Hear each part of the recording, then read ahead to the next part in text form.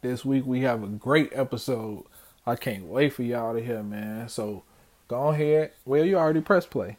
So let's get into it. Conversation with Jay. All right. Go ahead and introduce yourself. Let the people know who you are. Hey, how y'all doing? This is Quentin Ambrose. I am a realtor as well as a construction project manager. Work with Illinois Real Estate Partners as a realtor and WBF Construction as a construction project manager. I've been doing real estate for a total of about 5 years. Actually licensed as a realtor for about a year now, and I've been doing construction project management for as about maybe about the same time, maybe 4 or 5 years.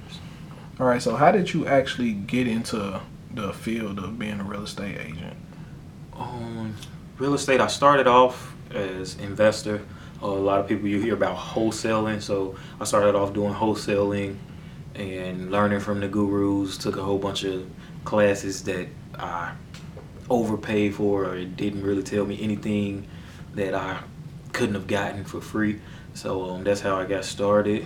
And so I started off as a wholesaler, and then once I was doing wholesaling, I realized that I wanted to be a licensed agent.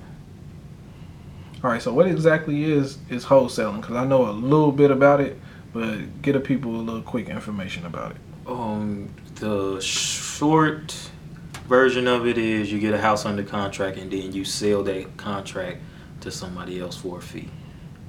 So that's the quick answer to what wholesaling is.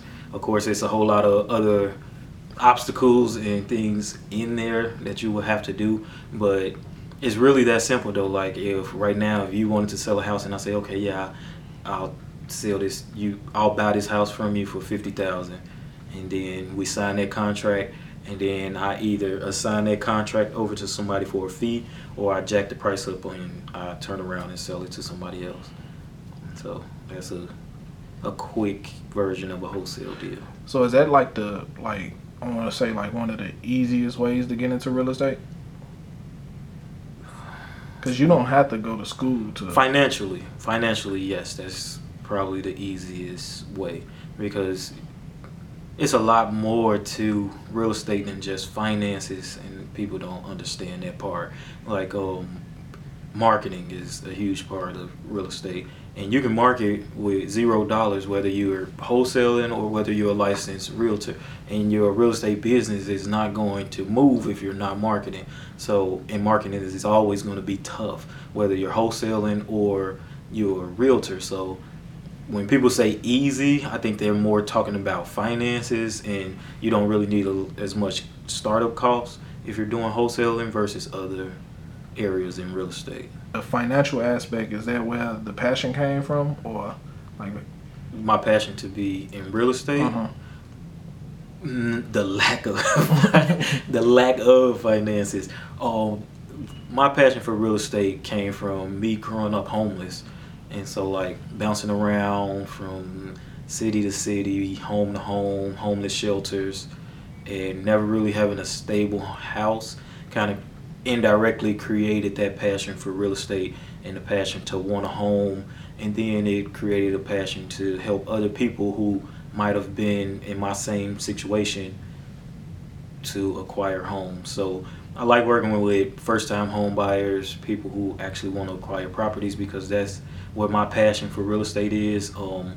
Like I deal with a lot of couples and a lot of people that have families. Like one family in particular, they have 6 kids, and so they brought all 6 of their kids to the showing, and it was for a house that they wanted to put an offer on. And just seeing these kids run around and smile and be happy in this house is the reason why I do real estate.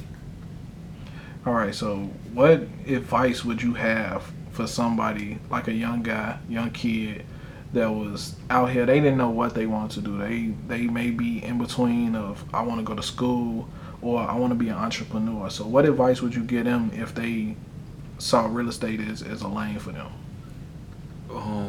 If they saw real estate as a lane, with anything involving business, involving decisions that are going to be life changing or that can affect yours or other people's life, you have to know why you're getting into it and what you want to do.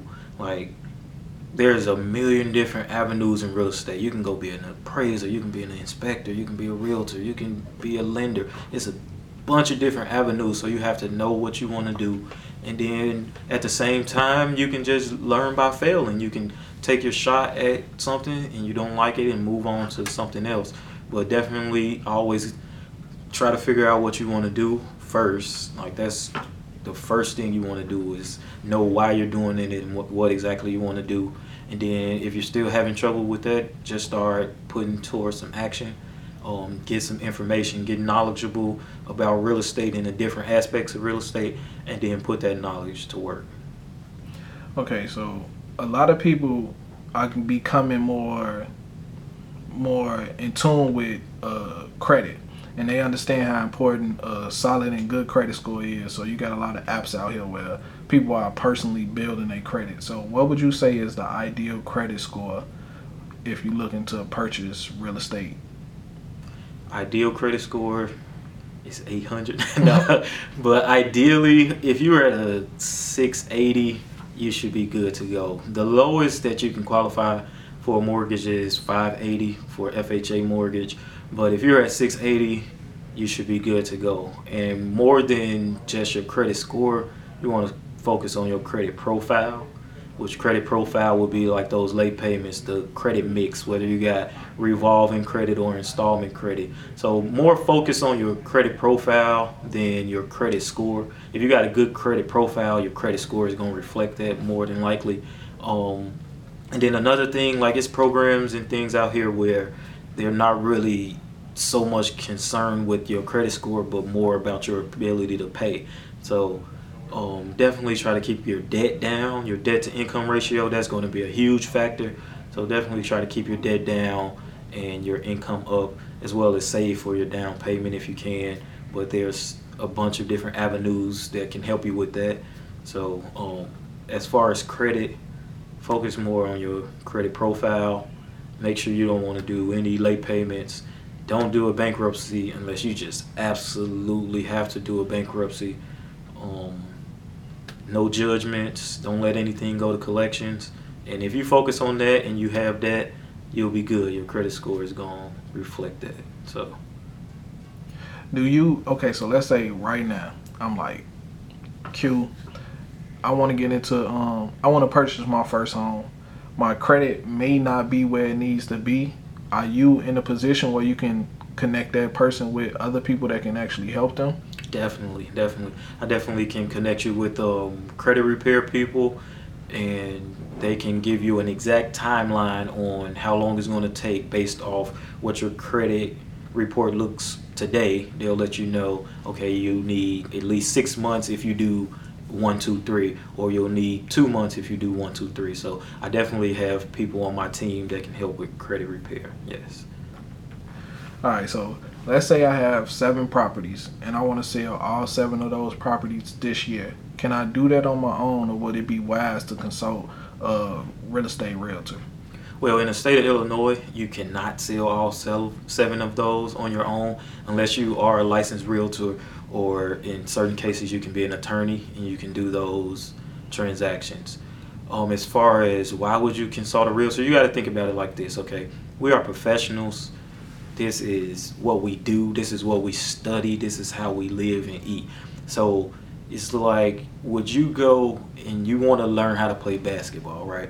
Would you go on the street corner, or would you go up to the park and just find somebody, or would you try to contact Michael Jordan, or would you try to contact Kobe Bryant or LeBron James, or somebody that you know that is a professional? Even if they're not on that high of a level, you can go to a J.R. Smith, or anybody that's a professional is who you're going to want to get your information from.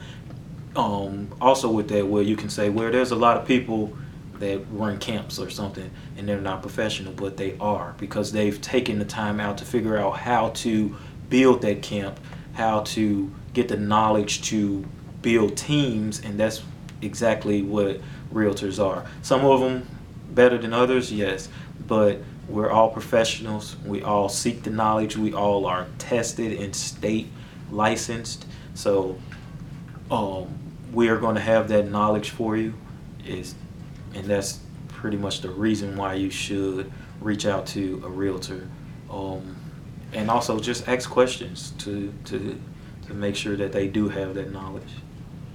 Okay, so when somebody buys a home, are they just buying that home, or are they buying the land that's attached to that home?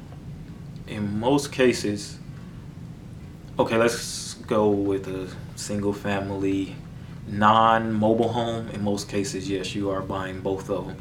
But like I said, that's in most cases. You still want to always do your due diligence, ask your attorney, ask the closing agent, whoever is handling the title, ask them, okay, is the land included with this? In most cases, it is, but real estate, there are so many different avenues, and there could be a case where the land is owned by one person and the house is owned by someone else. So definitely do your due diligence and make sure. And it's just a matter of asking your attorney or a closing agent or a title agent, asking them that question, and they should have that answer for you. As well as your real estate agent. If your real estate agent is plugged in and they're plugged in with attorneys and they're plugged in with the title company, and you don't feel comfortable asking, or you feel like you want them to do that, then you can definitely ask them and they can get that information for you. All right. Do you consider? So let's say right now we're in Oakland, right? And well, we grew up was the south side of Chicago, west side of Chicago, and we understand what's going on in our communities. So would you say it's more, or is it not more, but is it better to invest in the properties where you can make the most upside, or is it best to take a solid investment in a community where you know everything is already laid out for you, basically? Um, I'll answer in the way I would do it. So, if a property has a whole lot of upside and it's making me money right now, absolutely. Because it has upside and it's making money right now. But what if it has upside and it's not making money right now? From there, that's when you have to be able to do that due diligence, and you have to really plug in. And trying to judge real estate markets is extremely difficult because there's so many things that can affect the real estate market. So usually people plug into politicians, they plug into the lawmakers, they plug into the quote unquote movers and shakers when it comes to trying to invest based on upside. So take, for example, a neighborhood like Inglewood, which some people feel like it's the perfect time to invest in Inglewood. The property values are extremely low, and slowly but surely they're going to climb back up, and there's going to be a lot of upside in those properties. While others feel it's a terrible neighborhood, it's always going to be a terrible neighborhood, and they won't invest a dollar in it. So it's up to you to actually go and talk to people who are thinking about doing investments in Inglewood or whatever neighborhood that you're thinking about investing in. It's up to you to do your due diligence. A lot of people skip that part. Like, do your due diligence. Don't be afraid to talk to people. Don't be afraid to go to your alderman's office, ask them about new developments that's happening in the neighborhood, or any alderman's office. Like, if you're gonna invest in real estate, you have to really be plugged in. Like, don't just, for lack of better terms, half-ass it. Okay, so do you think investing in real estate right now in the current landscape of America, do you think it's wise to invest in real estate right Absolutely. now? Absolutely. You want good interest rates, invest in real estate. You want to make money, invest in real estate. The part that people don't know, like when you're investing in real estate, you're controlling the demographic. So a lot of people think about, like, okay, how can I change my community or make my community better? Invest in real estate. If you own the whole block, I mean, politicians they're gonna want to talk to you more because you own the whole block. Like, literally, you own the whole block. You know how much money they make off of tax revenues from real estate? So, like, owning real estate is extremely powerful.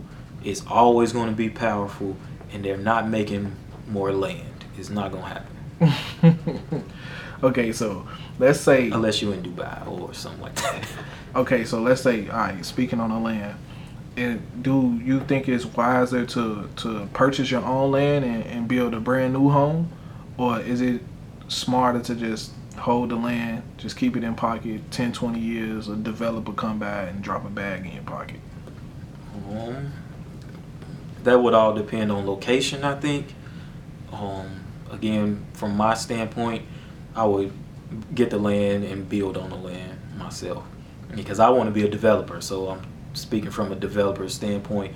I know a lot about structures and what goes into building structures. So I'm able to just spat that out without kind of thinking about it. Like I would build on the land myself. If it was 20 acres, I would try to make it a cul-de-sac myself. I wouldn't per se sell the land off. I would try to do the deal myself. But that's because I know a lot of what it takes in order to get structures built, as far as foundations and soil abatement and irrigation and all that good stuff. So First, explain in your words what you think gentrification is, and is gentrification bad? okay. This is extremely extreme complex answer to this question, because we always look at gentrification like black people are getting displaced, right? But as a professional, I kind of have to look at it as an overall standpoint, right? So I'm gonna look at it in this sense. Let's look at Inglewood. Actually, let me backtrack. Gentrification is good if poor people don't get left out in the process. Okay. Again, gentrification is good if poor people or less fortunate people don't get left out in the process. Oftentimes they do. Because usually we look at gentrification is they're going to push all the black people or all the people of color out, and they're going to bring in people, usually Caucasian, that are either middle income or higher. A lot of times when they gentrify, they go higher than middle income. So that pushes the poor people out. But let's look at it if you weren't poor. Let's look at it again if you owned the whole block and then they came and gentrified this neighborhood. Now your property value just increased overnight. So it's not bad for you. So it's, as far as gentrification goes, if the group of people that's being displaced, if they can come together, like we've tried to see in several instances, Robert Taylor Homes, the people that are being misplaced, if they come together, they think more of an ownership level, then they're going to benefit from that gentrification, in my eyes. So what do you think is holding us back as a community as far as getting involved in this, in rehabbing our own community? Do you think it's a lack of education? Do you think it's a lack of education or a lack of opportunities? Speaking about black people, when you say Yeah. our community, lack of education, at this point, honestly, I can't really even say it's a lack of education, lack of opportunities. At this point, I don't know if I can truthfully say it's a lack of opportunities. It's a lack of a group of people that just at this point don't want to do it. Honestly, like that's the hard truth. Y'all don't want to do it, because if you wanted to do it, you would be doing it, plain and simple. Because when you want to go get high or pop a bottle, you do it without question.